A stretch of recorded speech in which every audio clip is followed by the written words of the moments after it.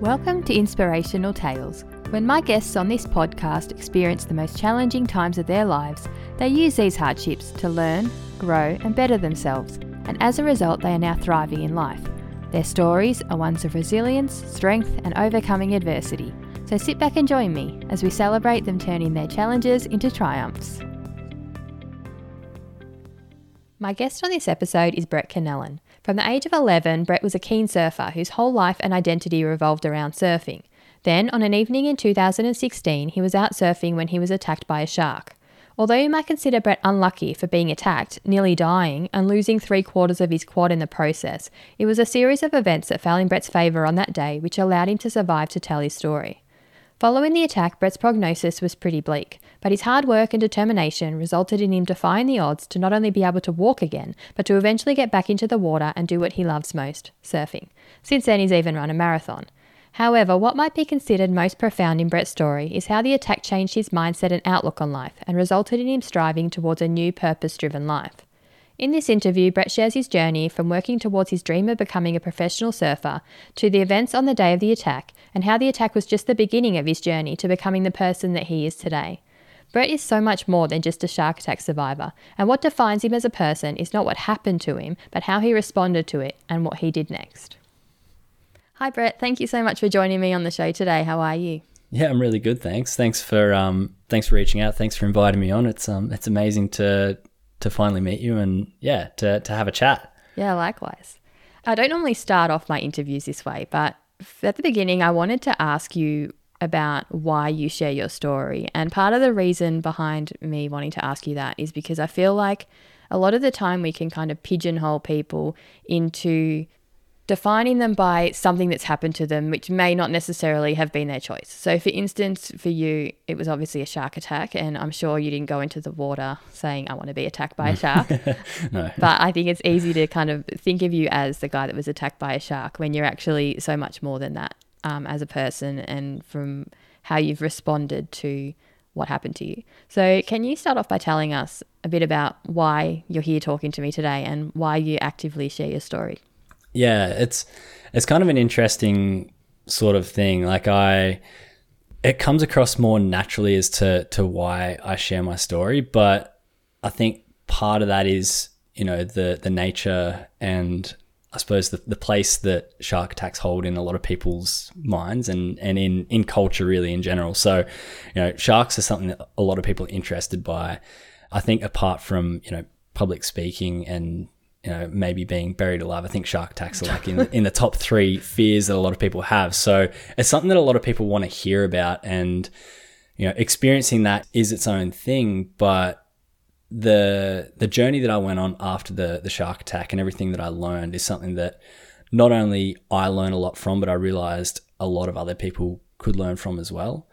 And the way I sort of looked at it is I've got this, in quotation marks, cool story of being attacked by a shark, something that brings people in where I can share those other parts of my story, which are more important. And like you said, not just being defined by, as being the guy that got attacked by a shark, but it is everything that happened after that. So I think I almost use it as a bit of a bait and switch almost in the most positive sense.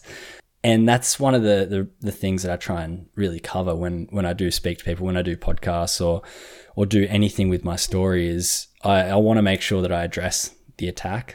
And that's something that came very early on, is to not brush that aside, because it is an important part of the story. And like I said before, it brings people in, but it is really about what happened afterwards. And that's one of the big things, as to how I share my story. But the why really comes from the purpose. You and I were speaking just before about how I'm not the most, naturally confident speaker. And I think that comes from being in school, and like I was that person when they're going around the classroom, everyone's giving their answers. I'm getting sweatier and shakier as it's coming towards me. Exactly the same. It's a terrible feeling. And that was my life for a majority of, the years leading up to the attack. But I suppose the nature of being bitten by a shark, it does throw you in the limelight a little bit more. It forces you to be a little bit more comfortable. And I had to make, almost a conscious choice that that's something that I wanted to do.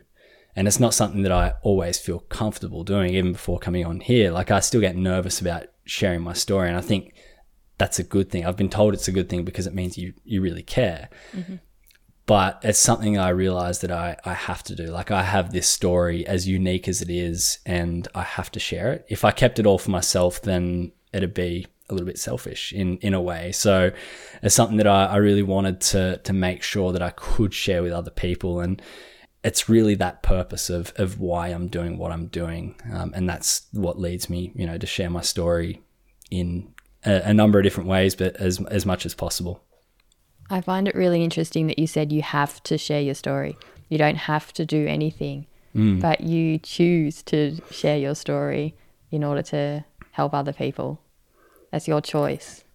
Yeah. Well, I mean, it is a choice, but I feel like it'd be a waste if I wasn't going to share it. And, as I don't know if it's cliche or, airy-fairy to say that things happen for a reason, but the points, in my life that I can look to and say that should have happened, like the shark attack is something that it is a defining moment in my life because so much changed and I learned so much from that moment. And that's kind of one of the reasons why I feel like, I have to, is that it did happen to me for a reason. And this is the only logical thing I can think of using it for, rather than, the alternatives, which is to, not share it at all, or to completely brush it under the carpet and not even acknowledge it myself. Mm-hmm. I feel like the best thing to do in that situation is to do the complete opposite and be open about it and share it and hope that it can help one person. Like, everything I do, it really is just that one person rule. Like, I don't really care if I do 100 podcasts, 100 interviews, and only one person takes something positive out of it, because that was a situation that I didn't have before. I didn't have the platform or the story necessarily to share that could help that one person. So having the ability to impact someone's life like that is an amazing thing that I'm overall grateful to have. Whether you can say you're grateful to be attacked by a shark or not is probably something that a lot of people would argue either side of, but it's definitely changed who I am in the most positive ways. I love hearing that. That's fantastic. So if we can go back now to before the attack. So you were 22, I believe, when you had the shark attack. But can you take us back to, say, when you were 20 or 21 and tell us a bit about what your life was like back then and who you were as a person back then? Yeah, even before that, I always say that from the age of 11, which is when I first stepped on a surfboard, up until the shark attack, my whole life was just all in this one direction of surfing. Like, from the moment I stepped on a surfboard, that's all I wanted to do. It was a sport that I enjoyed doing, that I happened to be pretty good at. And I think a big thing that happens as a young kid who's surfing is you look at some of the best surfers in the world who are all on the world tour, and that just looks like the dream lifestyle. Like, it's traveling the world, surfing competitions. It looks amazing. And that was always my dream. The reality of that isn't, something that was a definite, as far as whether it would be achieved or not, because there's only 34 people in the world that get to do that. Oh, really? But yeah. On any given year. So it's the top 34 people on the world tour. So that, if I'm being honest, was always going to be a bit of a stretch, but it's nice to dream. And, throughout my life, I knew that even if I didn't make it onto the world tour, I wanted to be in and around surfing. So, I always joke and say that everything was going in the way of surfing, and it actually was, because not only surfing as much as possible and being in the water and getting better and competing, but my first job was as a surf instructor, which probably makes a bit of sense. Something you're pretty good at. You share your knowledge with other people. That's important. I'd worked in surf shops. When I finished school, I went and did surfing studies at university. Like, when I say surfing was an important part of my life, it was more than important. It was everything I cared about, in a slightly selfish way, because surfing is a pretty selfish sport. One thing that's pretty unique about surfing is it is an individual sport, but it's one where, because waves are finite, there's only one time that wave goes and breaks on that beach. It brings out this competitive spirit in definitely me as a surfer, and this isn't all surfers, but a lot of surfers, where you want to be on that best wave.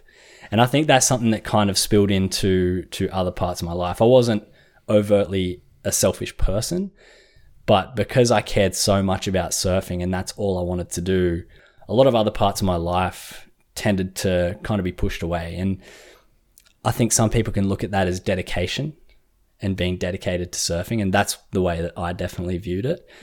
But there were certainly other parts of my life that I didn't realize were as important as they were until after the attack. So, as far as what I was doing before the attack, around 20 years old, 22, it was literally working in surfing, being in the water as much as possible.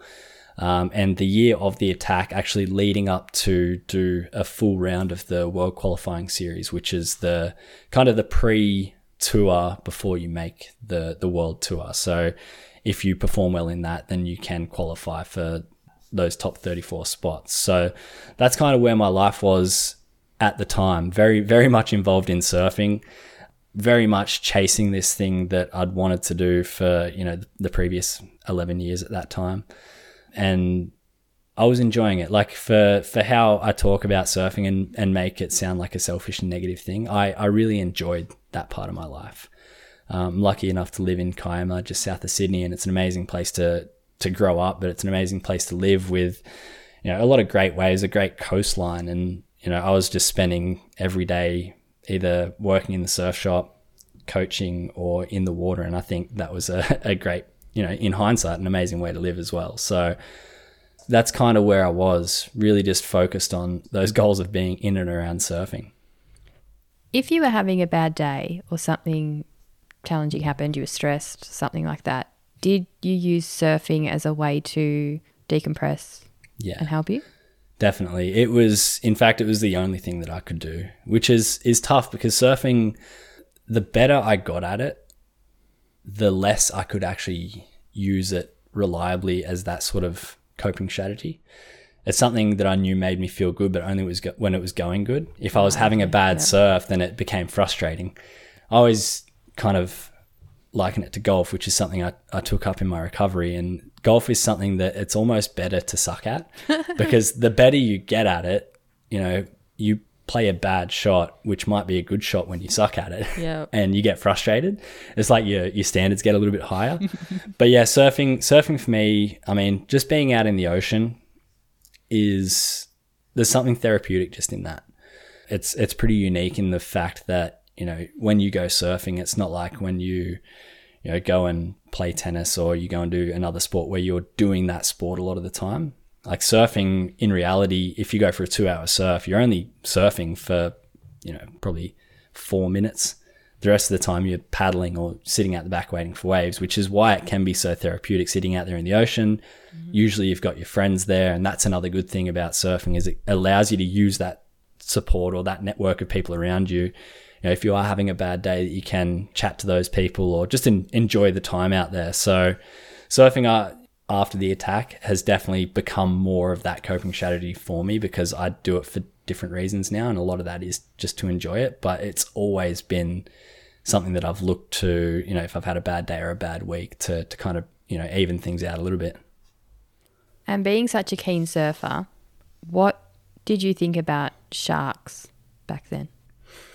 Sharks have always been in the back of my mind as a surfer, and I think if you talk to a number of surfers, they'd say the same thing. As a surfer, when you go into the ocean, you are entering the home of sharks, and you have to be mindful of that, and you have to come to terms with that before you actually go into the ocean. Even though the odds of being attacked by a shark are very low, it is, if you look at the odds, an irrational fear to be scared of sharks, but you still need to be aware of the risks. And there's certain things that you can do to minimize those risks as well. But surfing for me, and especially when you bring sharks into the equation, is something that I'd never been scared of. I'd never, felt that, if I was surfing and it felt sharky, or I felt like I was alone out there and, it was getting dark, that I needed to paddle in, which is kind of a bit of a brazen way to think about it, and something that's definitely changed now, I think, understandably. But yeah, as a surfer, I've always been fascinated by sharks. I've always loved sharks and have always, acknowledged that that's their home. One thing a lot of people say is that you can start being concerned about sharks when they start walking down the main street, and I haven't seen that yet. So I think the way the media portrays them is a big part of this. Like, I think I was reading it's like 1 in 3.7 million, the chance of being attacked or killed by a shark. But I think because every time it does happen, it's like all over the media. It seems maybe like it's a bit more than that, and that increases the fear. Is that be correct? It's 100% correct. Like I said earlier on, like being attacked by a shark is definitely in a lot of people's top fears. I wouldn't say it's always in my list of top fears, but I know a lot of people that would say that sharks are probably at the top of their list of things to be afraid of. And because of that, the way that the media does portray them is often, well, almost always in a negative light.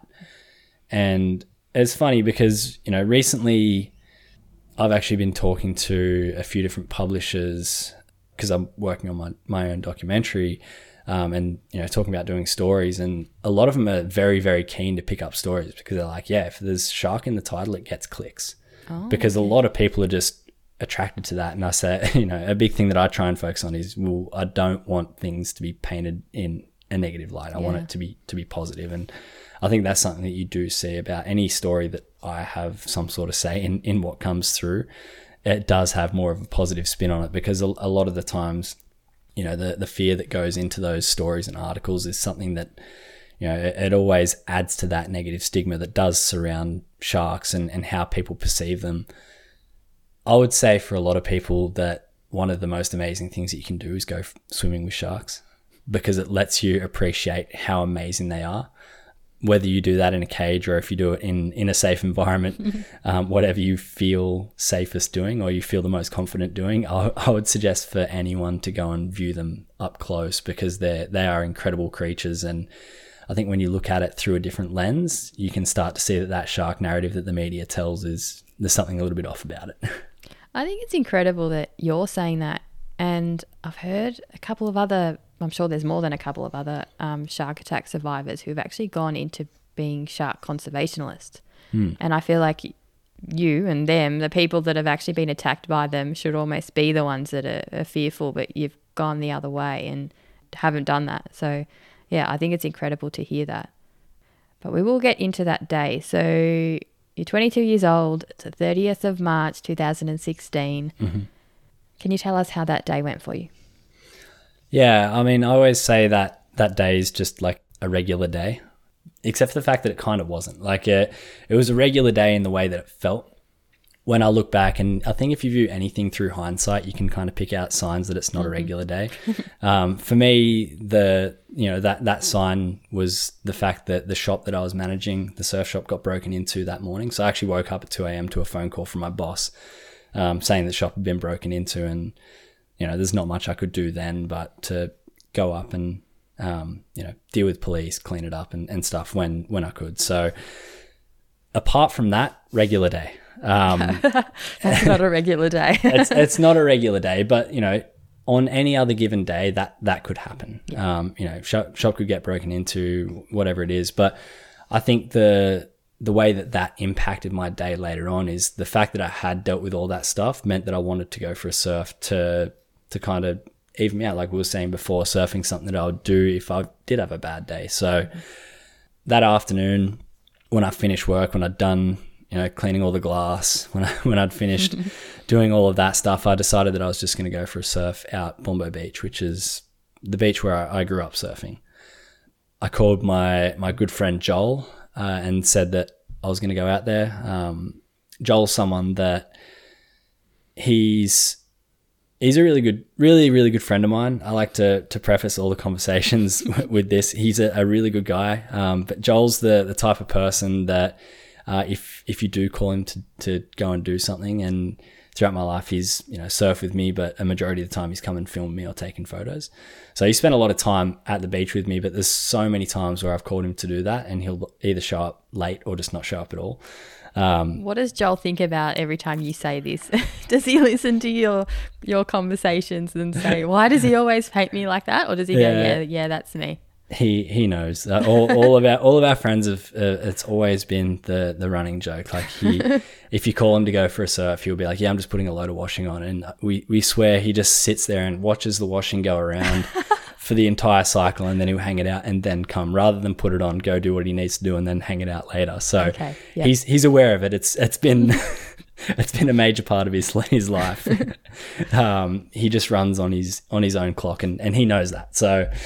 But this is the person I trusted to call that day. And I just went out and surfed by myself. There was some people surfing right up in the northern end of the beach. Because I'd had the day I had, I didn't necessarily feel like talking to everyone and socializing.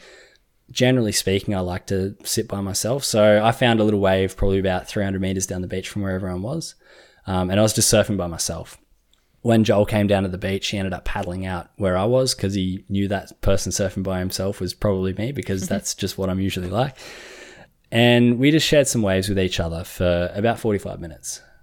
We'd just been surfing. I was telling him about the break-in and all of that stuff. And, this is the good thing about surfing. You can go enjoy a few good waves. The waves were pretty fun that afternoon. I was talking to Joel, having a bit of a debrief. And, after about 45 minutes, I was starting to feel a lot better. I was just enjoying the waves then. I'd kind of gotten over the bad day that I'd had. Joel had actually caught a really good wave, and he was probably about 100 meters further down the beach than what I was. And I was kind of just sitting out the back, reflecting on the day, thinking about, everything that I've been through, and actually saying to myself, for how bad it's been, at least I've been able to come for a surf. I feel a lot better now than what I did. Like, this was an actual thought that I had. And as I was having that thought, that's when, my life changed forever. I got hit from my right side by what felt like a bus or something significant like that.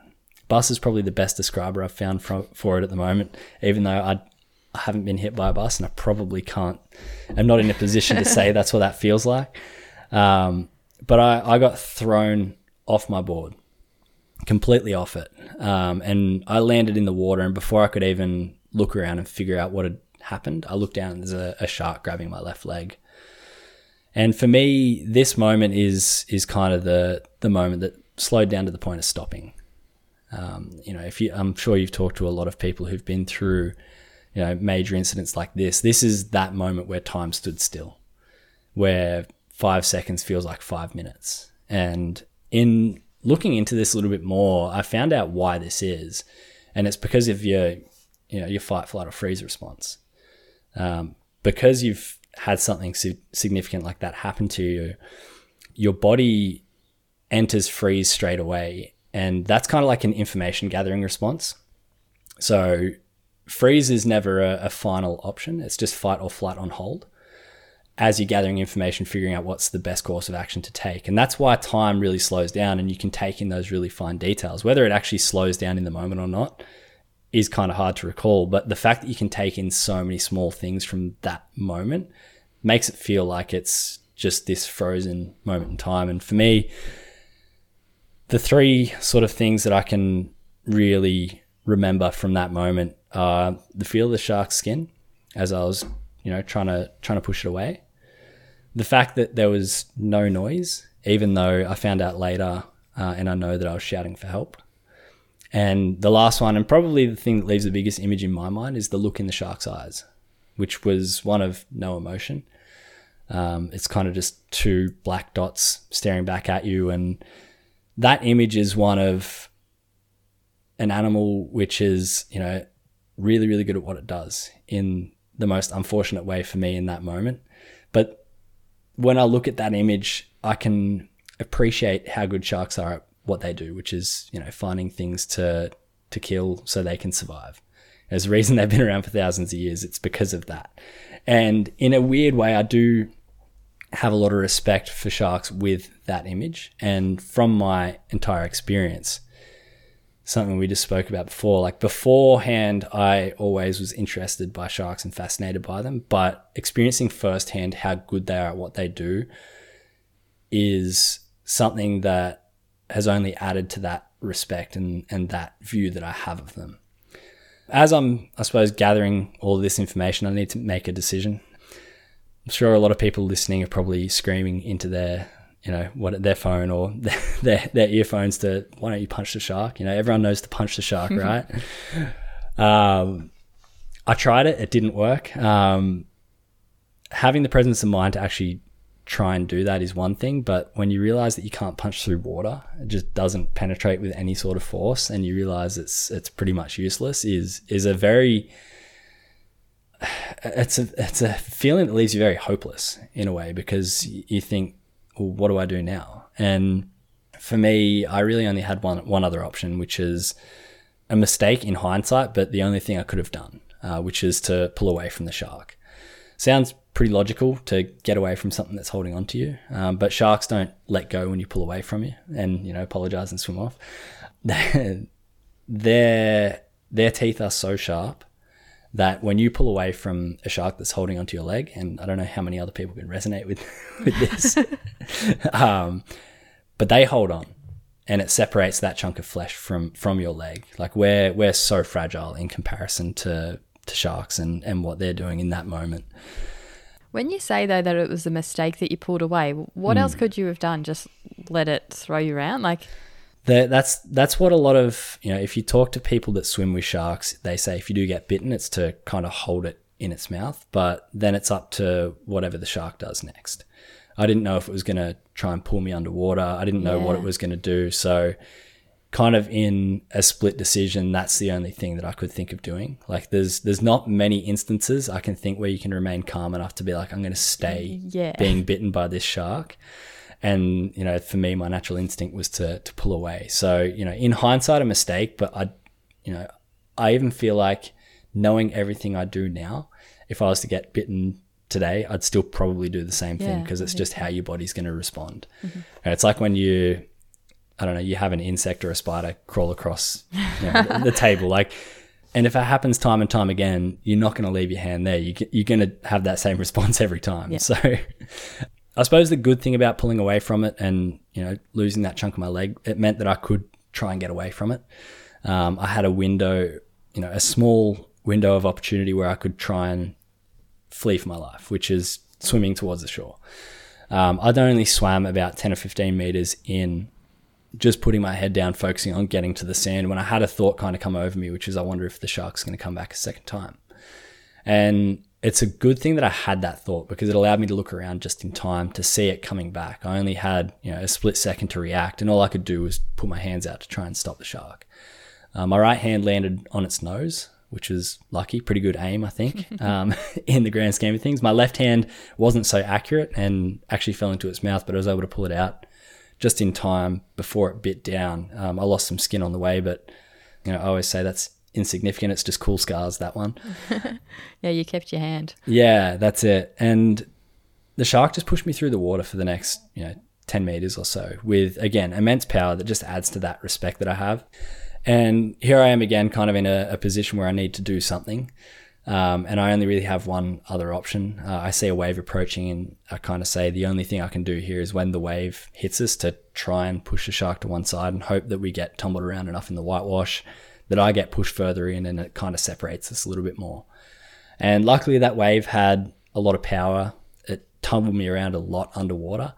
And by the time I actually surfaced, I was standing up and the water was only about waist deep.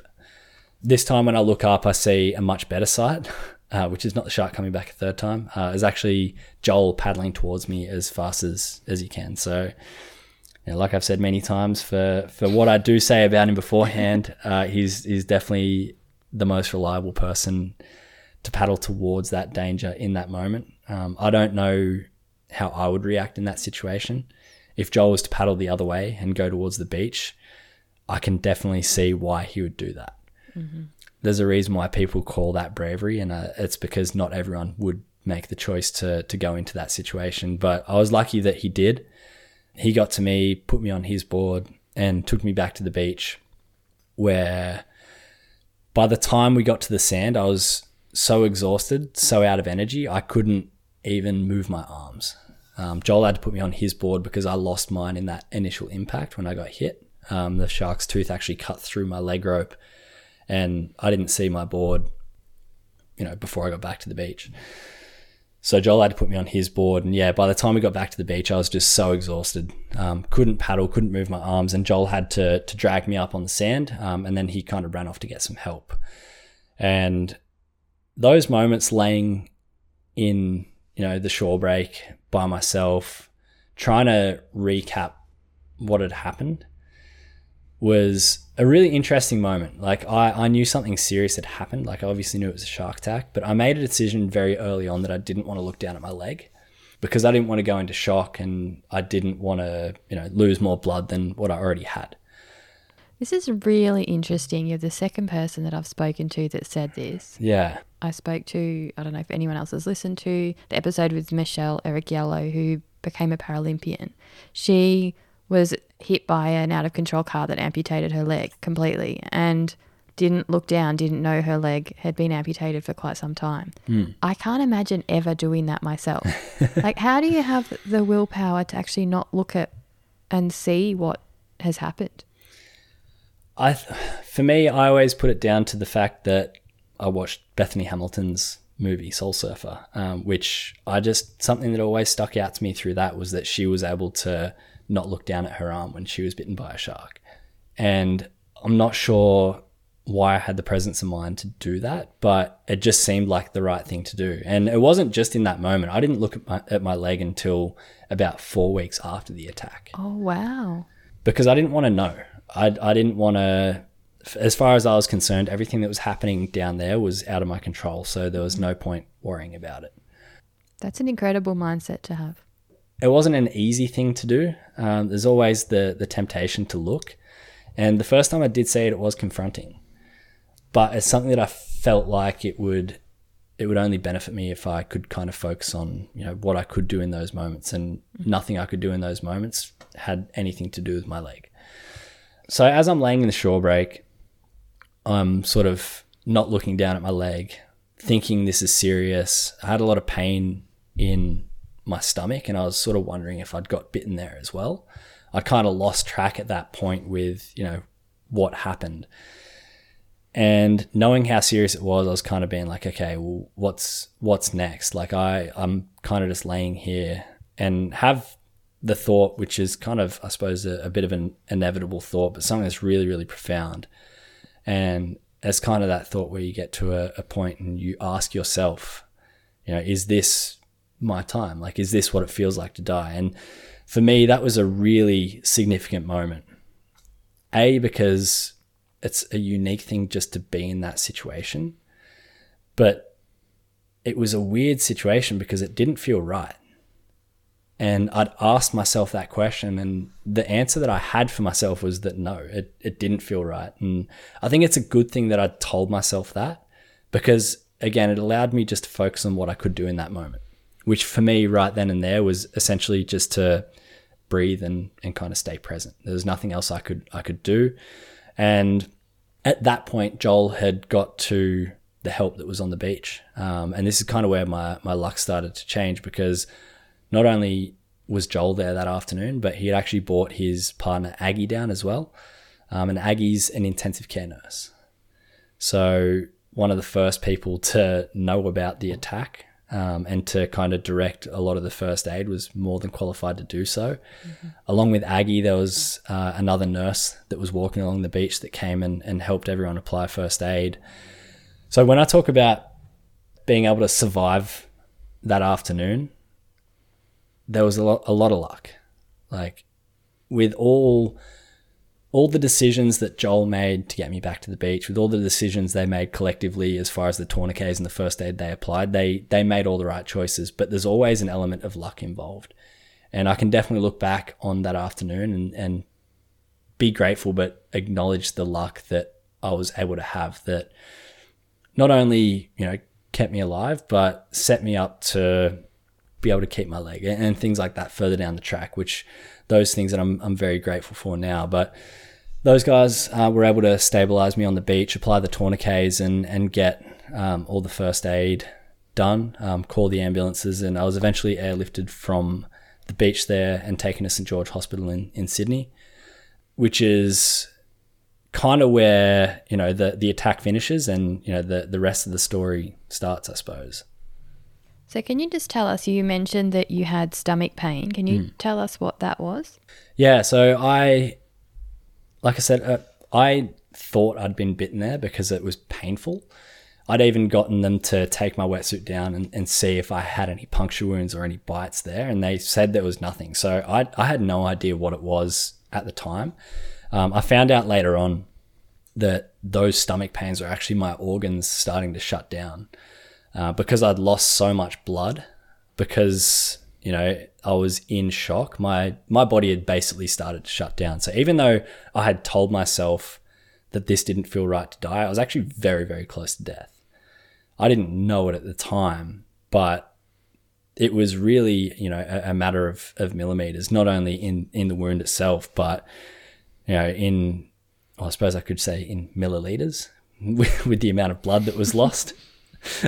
But yeah, that's what those pains were in my stomach. So very, very close to not even making it off the beach, which is, something, again, a lot of luck comes into that as far as the timing, getting the blood that I needed. The fact that it was on the helicopter that came and got me, because the first helicopter they sent, which they sent to the wrong beach, they sent in the wrong direction. It didn't have blood on it. So again, another slice of luck that, I look at and have no idea why these things fell my way, but they did.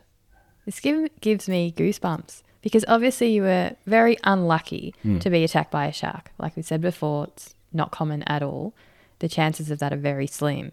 But all the things that went your way in order for you to be here today is incredible. Yeah. And also where the shark bit you, wasn't it? Yeah, definitely. Like even, when they did the analysis of where the bite was, first of all, the fact that it missed my femoral artery by millimeters. It was like 2 millimeters in between where the bite finished, where my femoral artery is, which if it hit that, I wouldn't have made it to the beach.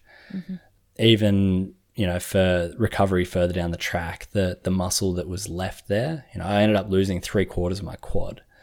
But the 1/4 that's left is able to control my knee, which meant that I could eventually use that to be able to walk, which is super, super lucky. So yeah, even down to where the shark bit me and how much muscle I lost, even though I did lose muscle, I kept the right parts of it. So it wasn't your time at all. Doesn't sound like it. Do you believe in fate? If you asked me before that, I would have said no. But, like I said before, with the whole, idea that things happen for a reason or fate, I feel like, it's hard for me not to believe that based on my experience, which is a strange thing to say. And, it could have happened to anyone, and that's the thing. It didn't even have to be a shark attack. Mm-hmm. I feel like one thing that defines us as people is how we overcome these challenges, and everyone's challenge is going to be different. But I feel like going through those challenges and overcoming them is what gives us meaning and purpose and direction in life. And a lot of the times it's hard to find that without going through something significant or having those setbacks. And I think that's something that's definitely, when you look at fate, it sounds almost morbid to say that, because people will probably have something bad happen to them in life, but it will be a good thing in a way. Yeah. And it's what you do with it, which is what happened with you. Yeah. So you're airlifted to hospital and they did an incredible surgery on you. I think it's amazing what surgeons can do, one, but also what the body can do to then adapt. Can you explain the surgery that they did on your quad, on your leg? So obviously losing 3/4 of your quad, even though I kept the right parts of it, it's still a significant muscle to lose. Because there was so much exposed bone, their first priority was just trying to save the leg. So they have to cover that bone up so it won't decay and die. So they ended up doing an operation which they'd only done, I think, only once ever before, which they took my left lat muscle from my back and implanted that into my leg where the quad used to sit. That essentially covered the bone. They connect a blood supply and a nerve through that. The blood supply is just to keep the muscle alive. The nerve, they say, is going to grow very slowly over time. It may work at some stage, but the main purpose of that operation was just to save the leg. Amputation was a real option definitely for the first couple of days, especially when you look at the risk of infection and everything that could have gone wrong.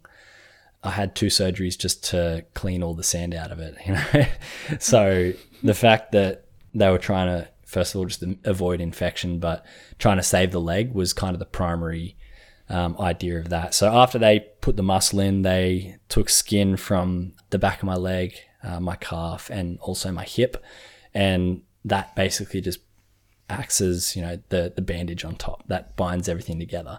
And that's kind of what they did. Again, transplanting a muscle which is from your back into your leg is a very interesting thing to do.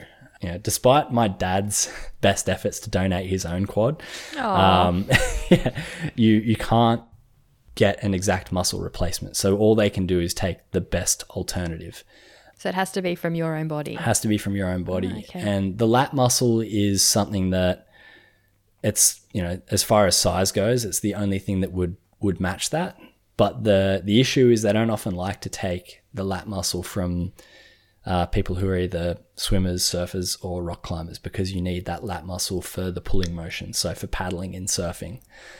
But I suppose the issues involved in maybe struggling with paddling were outweighed by the fact that they wanted to save the leg. So it is incredible, the surgery that they were able to do. And again, how the body adapts after that is its own story. But as a result of that surgery, I suppose the next steps is trying to figure out, what the short and long-term implications are.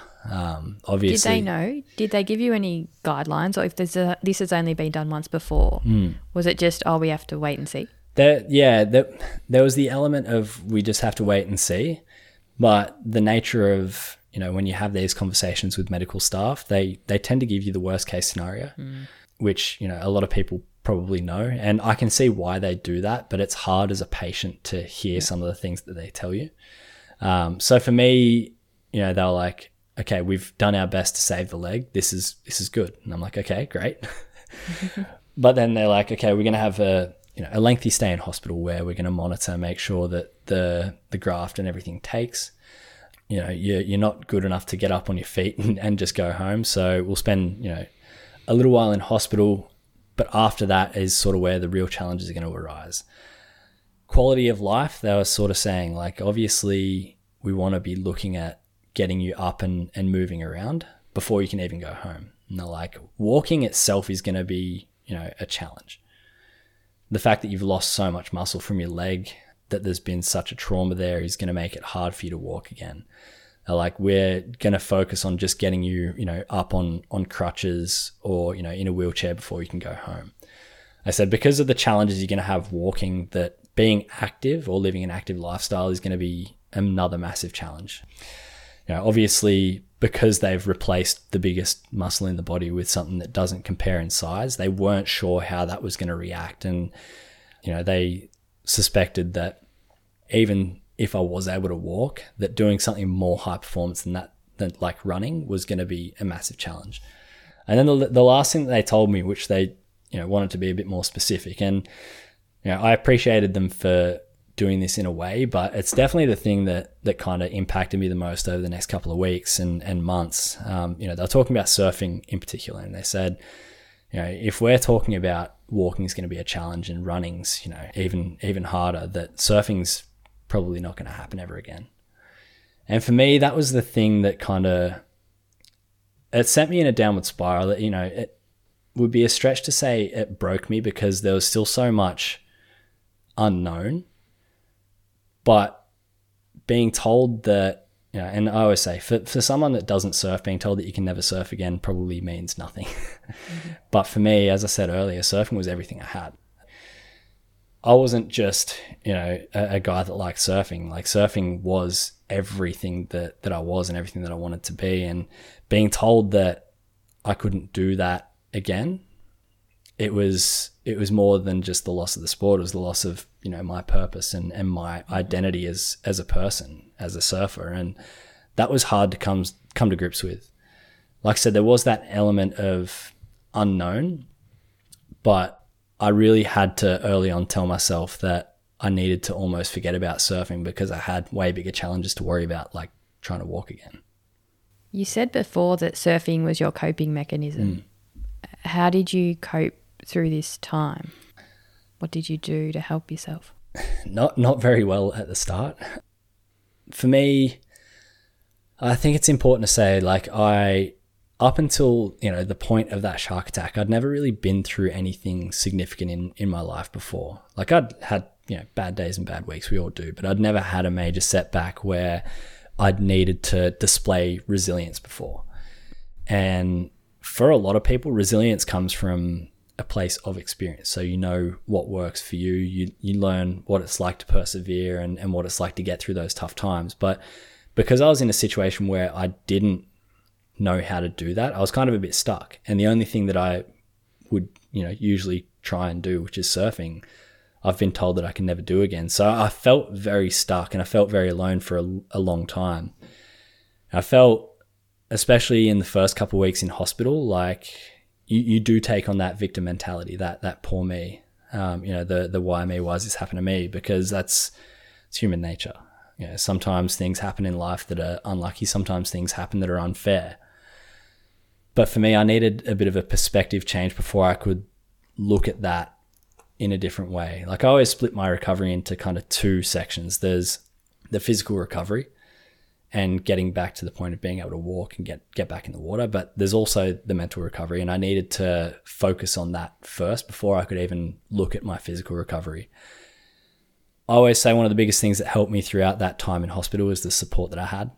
Not only just, the fact that I had a constant stream of visitors, but, the most emotional moment in my life to this day is the moment I got my phone, which was, a couple of days into hospital. But just seeing, I thought it'd be, my friends and family sending me messages saying like, hope you get well soon. It was literally thousands of messages. It took me It took me so long to just get back to them all and reply and say thanks. And it's something that you often don't realize until you need that support the most, but we do all have people out there that care about us. And that was a big thing for me early on. But another massive supporter for me throughout that whole time was my family, and in particular my dad, because he's someone who, he's worked in fire and rescue, and he's always had the attitude of, being part of a family and a team just through his work. And, if someone's feeling down, that you help pick them back up. And he saw that obviously I was going through a tough time and sat me down to actually talk about that. And, he went just to talk about, how I was going, but also allowed me to view things through the lens of like my whole family. And he pointed out, how my sisters were going. They were both living away at the time, and getting back just to see me in hospital was one thing, but dealing with the media and all of that was another beast. My mum, she was, I think she picked up like half a medical degree when she was in hospital. She did so much research. She was talking to doctors. That's a lot of stress on her. And then for my dad, he was telling me about how it was difficult on him. And in particular, when I was back on the beach, because mum and dad only live about 5 minutes away, they were able to get down there before I was airlifted. And my dad was telling me his own experience about how in his role, he's used to being someone that can rock up to those situations and jump in and provide help and support. And he actually rocked up and was being physically held back, like not being able to help out. And it's so against everything that he's done in life. And that was, that's his own struggle throughout that. And I think when he allowed me to view my whole experience through those different lenses, it got me to realize that I wasn't as alone as what I thought I was. Mm-hmm. Like, it's easy to say that this shark attack happened to me, the recovery's on me. It's a very personal thing, but I didn't realize up until that point that there were other people that were going through it with me. Yeah. And another thing on top of that was just seeing my dad, who's, a role model of mine, someone that I look up to, like he's my hero. Seeing him be open and vulnerable in the way that he shared his own story is something that I hadn't experienced before from not necessarily from my dad, but from, a male figure like that. And it allowed me to realize that it is okay to talk about these things, and it is okay to be open and to share how I was going. That was a really big turning point, not only just being a little bit more open about myself, but when I was able to view things through that broader lens, I realized that I had a recovery ahead of myself, and that I wanted to do it for those people that were around me, whether it was, my friends and my family that were there in hospital every single day, or even for every single person that had sent me a message, wishing me well. I wanted the recovery to be for those people. And that was kind of my purpose as I tracked through my recovery, which is something that took time. Like I always say, like I see people now, and it's nearly 6 years on, and people will be like, "Oh, how's your leg?" And I'm like, "Yeah, it's going really well." And I acknowledge for people like that, they probably see the person I was at the start, and then what I'm doing now, which is surfing and being in the water and being active again, and it probably looks like a linear line.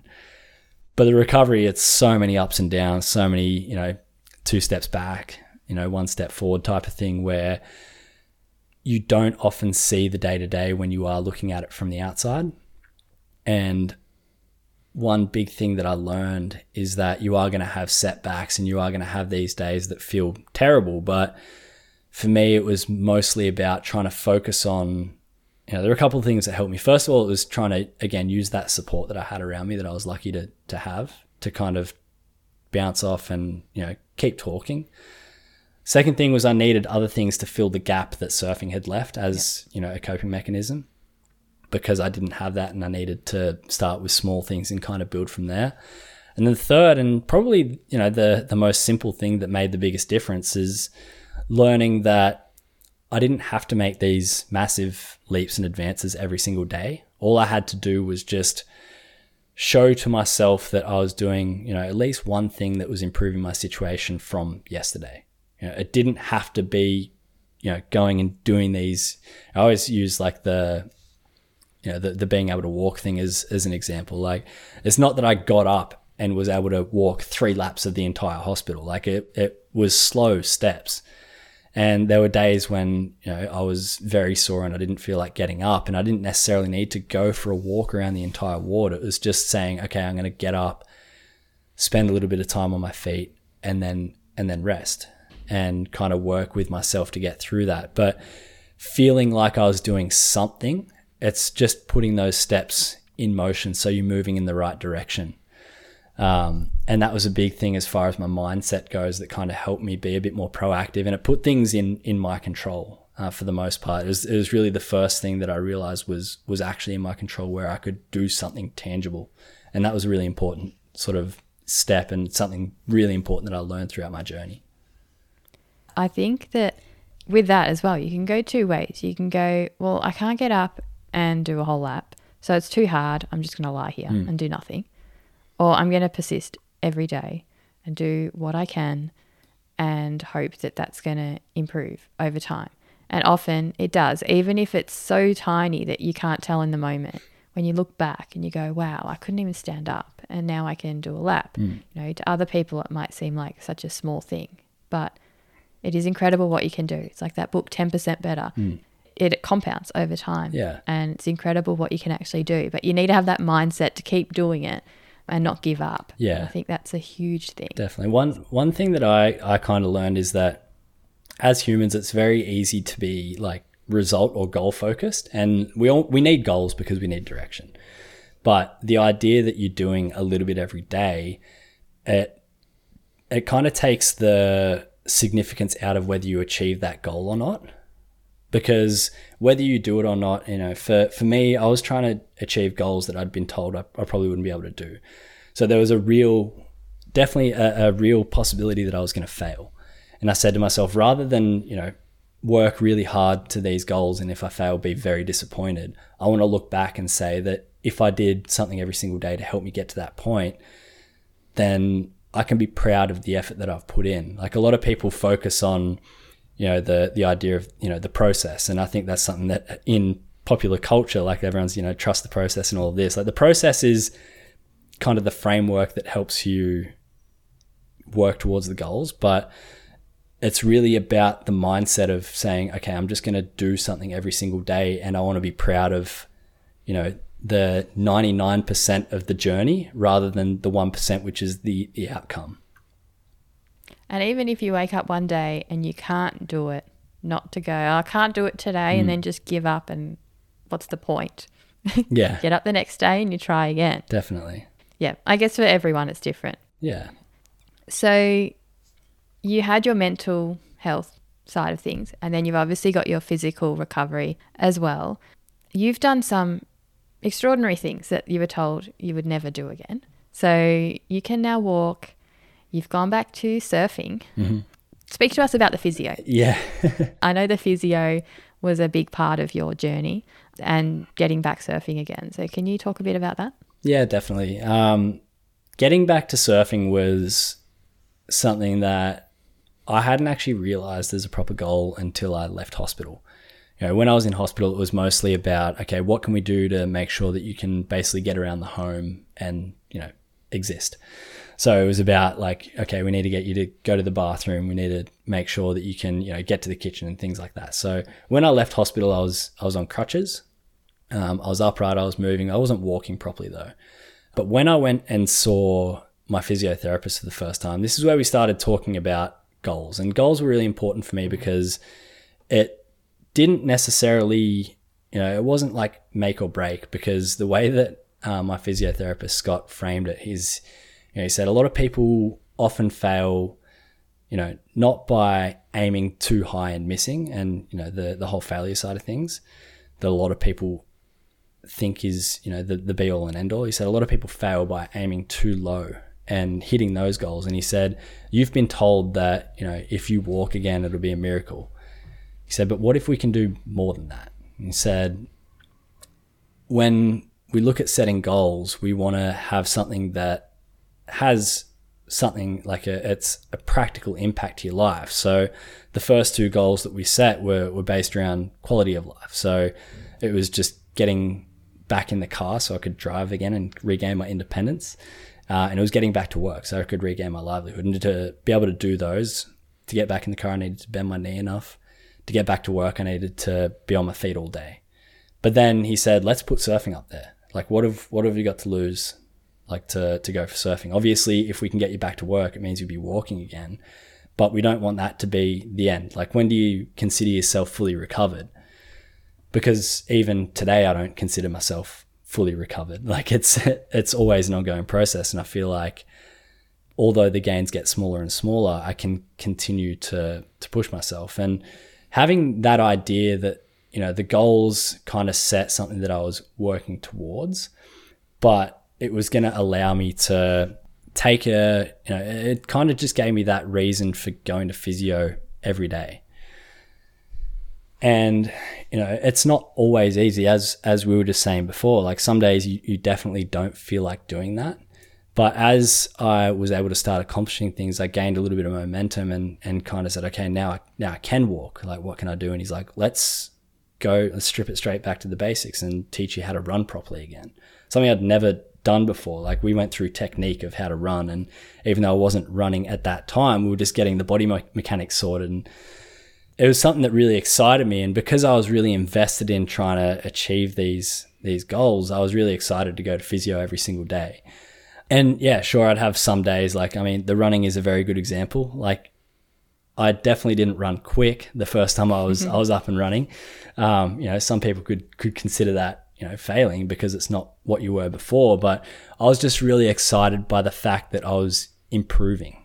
Like, I almost had to set aside the person I was before and start again and say, well, is it better than yesterday? And when I looked at it in that way, it allowed me to focus on the recovery in a very different way. And those things kind of just gained momentum to the point where surfing started becoming a real option. It wasn't something that, you know, for me, I had necessarily anticipated, but, you know, when Scott told me you should, you know, go and try and have your first surf back, I was definitely surprised. Like, it took me by surprise because it happened so much sooner than what I thought, because I thought I was meant to be in a physical shape that I was to surf the way I did before. Mm-hmm. And there were a lot of, you know, when when he did tell me I could get back in the water, there were a lot of, feelings of doubt of, if I can't stand up or if I can't be the surfer I am, before, because that was something I really, really cared about before. Like walking and doing those sort of things we can take for granted, but surfing was something I really, really cared about. Mm-hmm. So I had to kind of start to look at it in a way of being like, okay, I need to put my expectations of what type of surfer I was before to the side. I need to act as if I'm really starting surfing again. Like I know how to do it in my head, but I need to say my body is at day one of surfing. Mm-hmm. And that's kind of the way that I took it. Like the first surf I had back, I just stood up and went straight on a wave. I was on a longboard. I physically couldn't have done any more than that, but that was day one of surfing. And from there, it was kind of the little improvements. And it didn't happen overnight.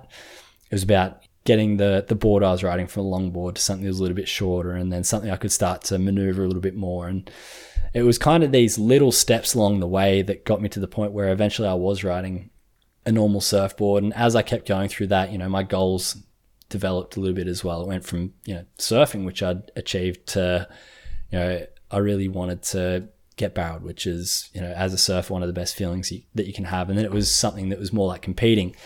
But then I found myself getting to a point where I was aiming to achieve the same goals that I was before the attack. And I was kind of looking at it and had to take a step back and saying, am I going to end up being the same person that I was before? And I had to do, sort of a real assessment on where I wanted to end up. And that's kind of where I took that broader view and looked at my experience as a whole and said, do I want to go through all of this and just become the person I was before, essentially trying to make the world tour, whatever it is, or do I want to use my experience and kind of go about life a little bit differently? And that for me was a really pivotal moment where I shifted my focus completely. Even though I still surf, I'm very grateful to surf and I do it a lot and still enjoy competing from time to time. That's not my number one focus.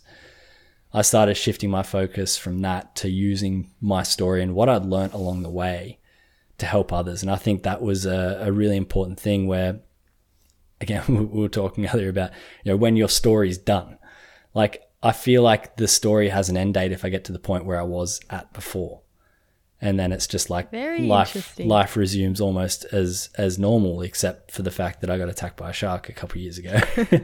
Whereas now it's kind of like I'm writing these new pages in the book. The way I always explain it is kind of like climbing mountains. Like my whole life I was climbing this mountain of becoming a professional surfer. When I was bitten by the shark, I fell all the way to the bottom of that mountain. And I tried to climb back up that mountain. As I got close to where I was before, I actually had this perspective of looking around, because I was always focused on like the peak of the mountain. You don't look around. Yeah. And I started looking around and realizing there's these other mountains out here in this mountain range, and some of them are bigger, some of them are more interesting. And that's what kind of made me realize that I should go back down to the bottom of that mountain and climb something different, because you never know what's at the top. So if I were to say, you explained to us who you were and what your life was like before the attack, if I was to ask the same question about you now, what would you say? It's a funny thing. Like overall, I say I live a life that's a lot more full of purpose now. Not that I didn't have purpose in chasing what I was before, but I talked about how selfish surfing can be. I think I live in a way now that's a lot less selfish in what I do and why I do it. The fact that I've got this amazing story that I can share that can help people is something that I didn't have before. And I think overall, like I'm just filled with a lot more gratitude, and I find my happiness from different things. Before the attack, if I was to go on holidays, I would only go somewhere with a coastline, somewhere with a wave where I could go surfing. Like that's just how I was as a person. The first trip I went on after the attack was to my sister's wedding, which she was married in France in the south there, and it was in the mountains. So not somewhere I would typically go, but because I wasn't thinking about surfing, I was able to enjoy the culture and the place there. And I was like, there's so many incredible places. If I'm just restricting myself to the coastline, think of how much of the world I'm missing out on. And it just allows me to look at the world, I think, with a lot more of a broader view, and being a lot more open to, some things where you might find enjoyment. I think it's very easy to get focused in on one thing, and I think dedication has its own purpose in what people chase and do in life. But I've found some of the best things in life come along, and if you're so focused on doing something, you can almost miss those opportunities. So I'm a lot more open to, chasing those things that can definitely bring happiness and, fulfill my life now.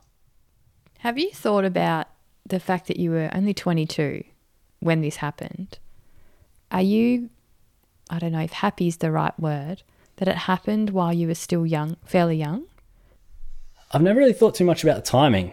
I don't know, like a question I get asked a lot is like the whole, like, what advice would you have for your younger self? Yeah, I was going to ask you that at the end. That's my question. Am I allowed to answer now? Yeah, go ahead. Because I think it fits. I think the advice that I would give to my younger self, I wouldn't believe. Like, if I went back to the person that I was before, I'd tell myself the biggest cliche of all, which is you only live once. And it kind of fits hand in hand with my favorite quote, which is the fact that we all have two lives. And, our second one begins when we only have one. But I realized that I can share my story as much as I like. And some people will take away the fact that life is short and that you want to live it as much as possible. And that's something I wish everyone could take. But, the fact is, a lot of people hear a cliche and they're like, okay, it's just another feel-good story. And unfortunately, as we said earlier, like, some people will, if you're not going to experience it or if you're not going to learn that from someone else's experience or a story, you're probably going to learn it the harder way, which is through your own experience, which is not a bad thing, because as humans, going through those struggles is how we grow and it's how we learn. But you will learn that life is short, and the fact that you'll come out the other side of that having, this newfound appreciation for life will be a good thing.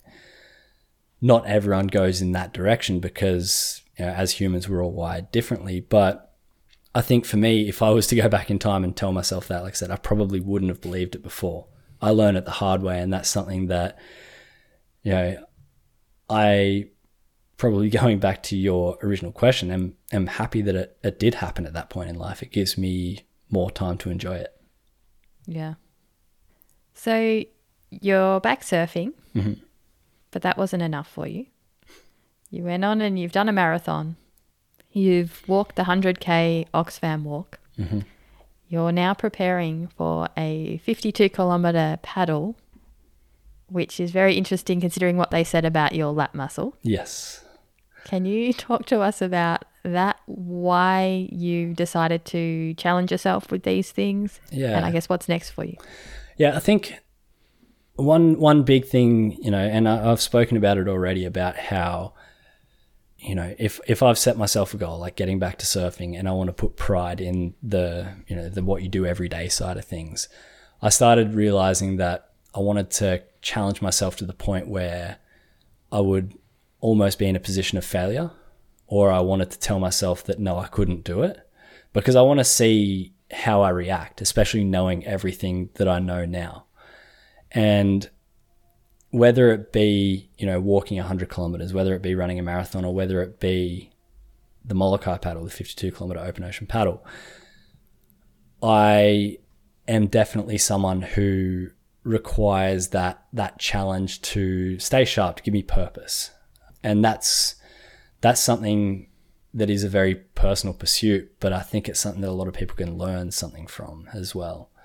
If I was just to get, like I said earlier, if I was just to get back in the water and surf again and become the person I was before, I think there are certain things that you can learn from that. But one thing that I really wanted to focus on is putting the things that I learned throughout my recovery into these other challenges in life to see how they work. And I mean, the 100K walk, it worked. I got to a point where my ITB in my right knee blew up with about 30 kilometers to go, which meant that going down any hill or stairs was incredibly painful.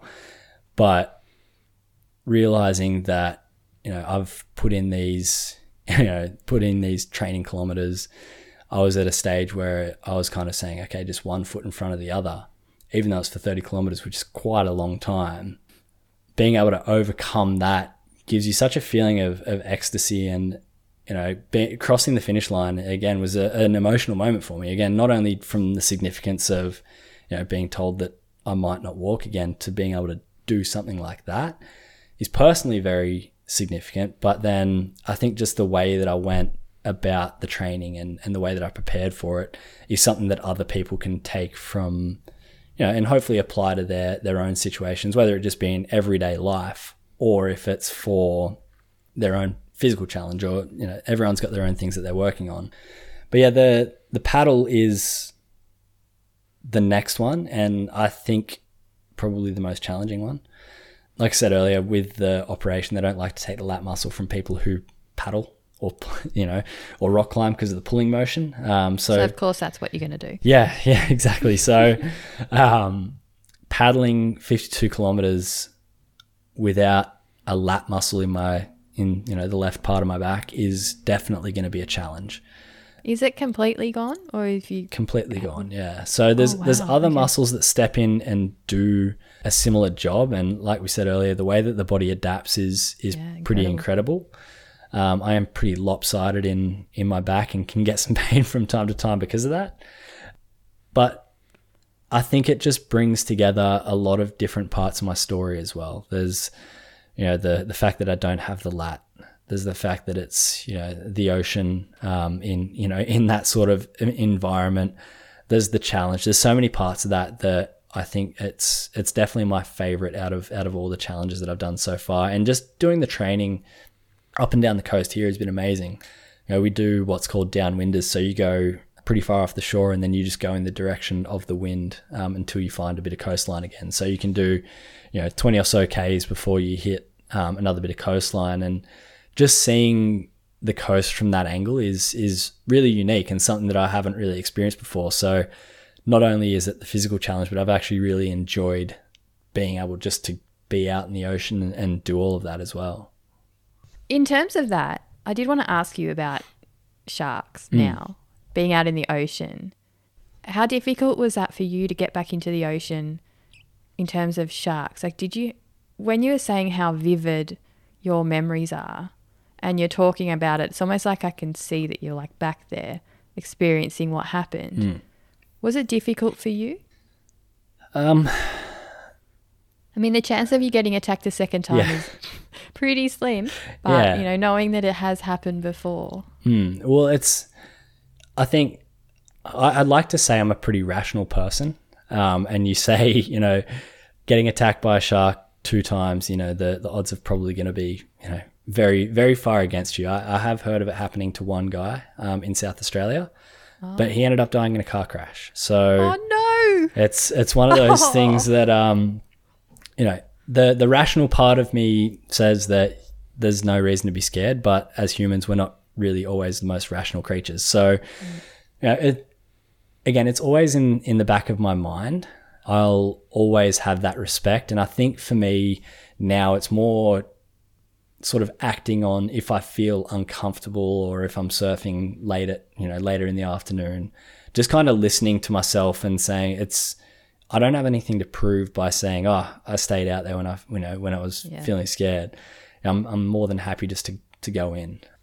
I think that's something that was always a part of me, but now I think I've just developed as a human, and I have probably less pride, but in a good way. Like I don't take pride in saying that I stayed out until dark. Like I'm more than happy just to paddle in, and again, part of it's because I was always like, okay, I want to stay out till dark because everyone else goes in and I can get more waves for me. And like I said before, taking that selfish part of surfing out means that I can focus on I can go home and enjoy dinner. Like there's different things to focus on. But it was, I think that part of me has probably developed as time's gone on. I think early on I was definitely telling myself that there's no reason to be afraid. Let's just get out in the water and do it.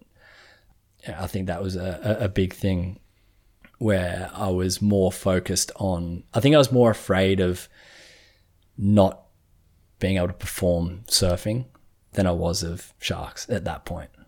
Wow. Are you a perfectionist? Probably depends on what it is. It depends on what it is. It depends on, I think, how much care I have for it. I don't care about making the bed perfectly in the morning. But if I've got certain things in my life that I genuinely really care about, then I'll do everything I can to make sure that I've done the best job at it. Yeah. So next thing after your paddle is going to be finishing your documentary. Yes. Can you talk about that? Yeah, so the paddle is actually the final part of the documentary. You know, I always come back to why have I waited, 6 years after the attack to make a documentary? And a big part of that is I always felt like my story wasn't done, and I still don't think it is, but being able to have the paddle as kind of the last chapter of the documentary is a really good way, I think, to finish it. Like I said, it has a lot of that great symbolism with being in the ocean, not having a lat, that physical challenge. And that's something I really wanted to include in the documentary. But, a lot of people, even early on, is, you should write a book, you should do, you should do this, you should do that. And I've always been really interested in film and photography. And I'm lucky that one of my really good friends, Sam Tolhurst, I actually reached out to him to make sort of like a 5-minute sort of context giving clip that I could play before I do some of my talks. And we did that. And as soon as we put it together, we're like, no, there's more to this story. And as I kind of explored it a little bit more, I realized that this is, for me, probably a little bit better than writing the book, because it allows me to combine things that I love in filming. But the idea of the documentary is to provide my story from not only my perspective, but parts of my story that I can't tell. So, having Joel and Aggie's perspective, when they were on the beach, having my parents' perspective, what it's like to receive that call, and what the recovery was like for them, and kind of tying everything together, it allows me to, get to a point where I can say, here's my story in a nutshell. There's always going to be more pages to it. There's always going to be more chapters, but it's at a point now where I think if I can complete the paddle, that's a story I'm really proud to, tell my grandkids and things like that. So it was really important to make sure it had a lot of meaning, not only for the viewer, but for me as well. And I think a good way to demonstrate the meaning of it is through the title. So it's called Pyrophytic, which for a lot of people is a tongue twister, and I have to explain the title every single time I say it, but I'm totally okay with it because I love the meaning. Mm-hmm. In Australia, we have many pyrophytic species of plants, which are plants that require fire in order to germinate and regrow. So it's obviously a beautiful metaphor for my story, the shark attack being the fire, but the end result is the fact that I have been able to, germinate, regrow, flower, prosper, all of those beautiful descriptive words. And I think when I look at my story like that, it really does emphasize the fact that it doesn't matter what happened to you, but it is really about what happens afterwards. It's that regrowth part of the pyrophytic species of plant, which is, holds a lot of meaning. When do you think this is going to come out, and how can people find out about it? We'll be finishing it late this year, so hopefully release it October, November. The paddle itself is in July in Hawaii, so after that we'll be able to put everything together. I would say stay tuned for how to watch it, because we're still working that out as we go, but we hope it's something that, there's no real stories like this that are out there, so we hope we can put it out on a platform where a lot of people can see it. And I suppose a lot of people think of like your Netflix or your Amazon Primes or whatever, but for me it's mostly about just making sure that as many people as possible see it, so I have the opportunity to have that impact on hopefully one person's life. I'm sure a lot more than one person. Fingers crossed. I will pop your details in the show notes too, but do you want to just tell people how they can find you and find out about the film? Yeah, definitely. I'm probably most active on social media on Instagram. My Instagram's just Brett Connellan. The film itself has an Instagram page, which you can follow all the behind the scenes and all of that. It's just Pyrophytic Film.